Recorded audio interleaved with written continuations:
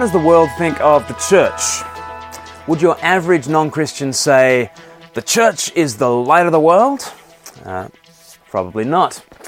Perhaps many would say that we are just a tiny pinprick of light, fairly inconsequential, impotent, dim.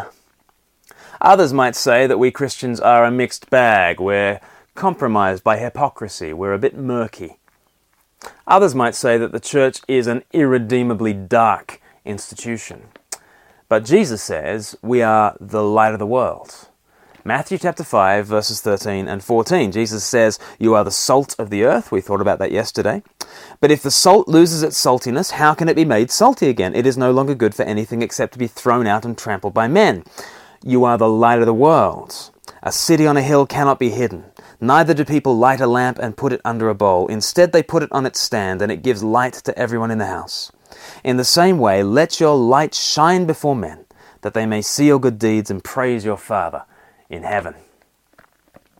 So how can Jesus call us the light of the world? It can't be because of any natural brilliance that we possess. No, Christians are the light of the world simply because Christ is. Think of the ways that the believer is united to Jesus. He is our head, we are his body. He is our bridegroom, we are his bride. He is the vine, we are the branches. These descriptions speak of mutual interplay. But there are other descriptions in which we are exactly what Christ is, because we are bone of his bones and flesh of his flesh. So the Bible speaks about he is the Son, and we are sons, participating in his sonship. He is the firstborn, we are the church of the firstborn, Hebrews 12, verse 23. He is the chosen one, we are chosen ones. It's all over the Bible, but Ephesians 1, for instance, 1 Peter 1. He is the anointed one, we are anointed ones. 2 Corinthians 1, for instance, verse 21. He is the righteous one, we are righteous ones in him. 2 Corinthians 5:21, for instance. He is Abraham's seed, we are Abraham's seed. Galatians 3, verse 16 and 29. So we are united to Christ in all these ways in which we share in his identity. But perhaps nowhere is the identity more glaring than here. You see, in John chapter 8, verse 12, Jesus calls himself the light of the world. And here he says, you are the light of the world. We are corporately and by grace what Christ is individually and by nature.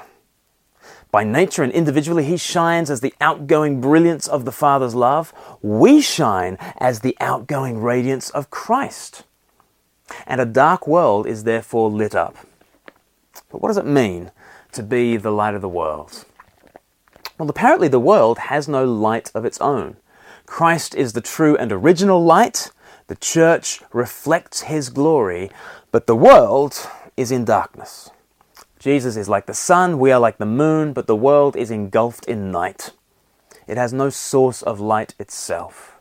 By nature, it is a dark place. Think about that. Whatever light the world enjoys, it is the reflected glory of Christ and his people. But how do you feel being told that you are the light of the world? Often we feel daunted by the darkness around us.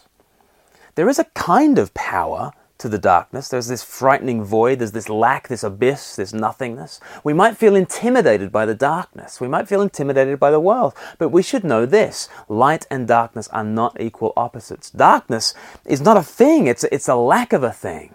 Light drives out darkness. Darkness cannot drive out light. Where light is, the darkness must retreat. The light will always win in the end. As Francis of Assisi said, all the darkness in the world cannot extinguish the light of a single candle. And you are the light of the world. You see, the church's only need is to be itself, the light of the world.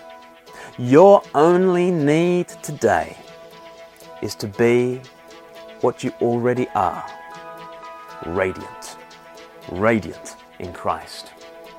Tomorrow we'll see how we are meant to shine, in what way we can let it shine. But today, remember this: no matter what kind of darkness surrounds you, you are the light of the world.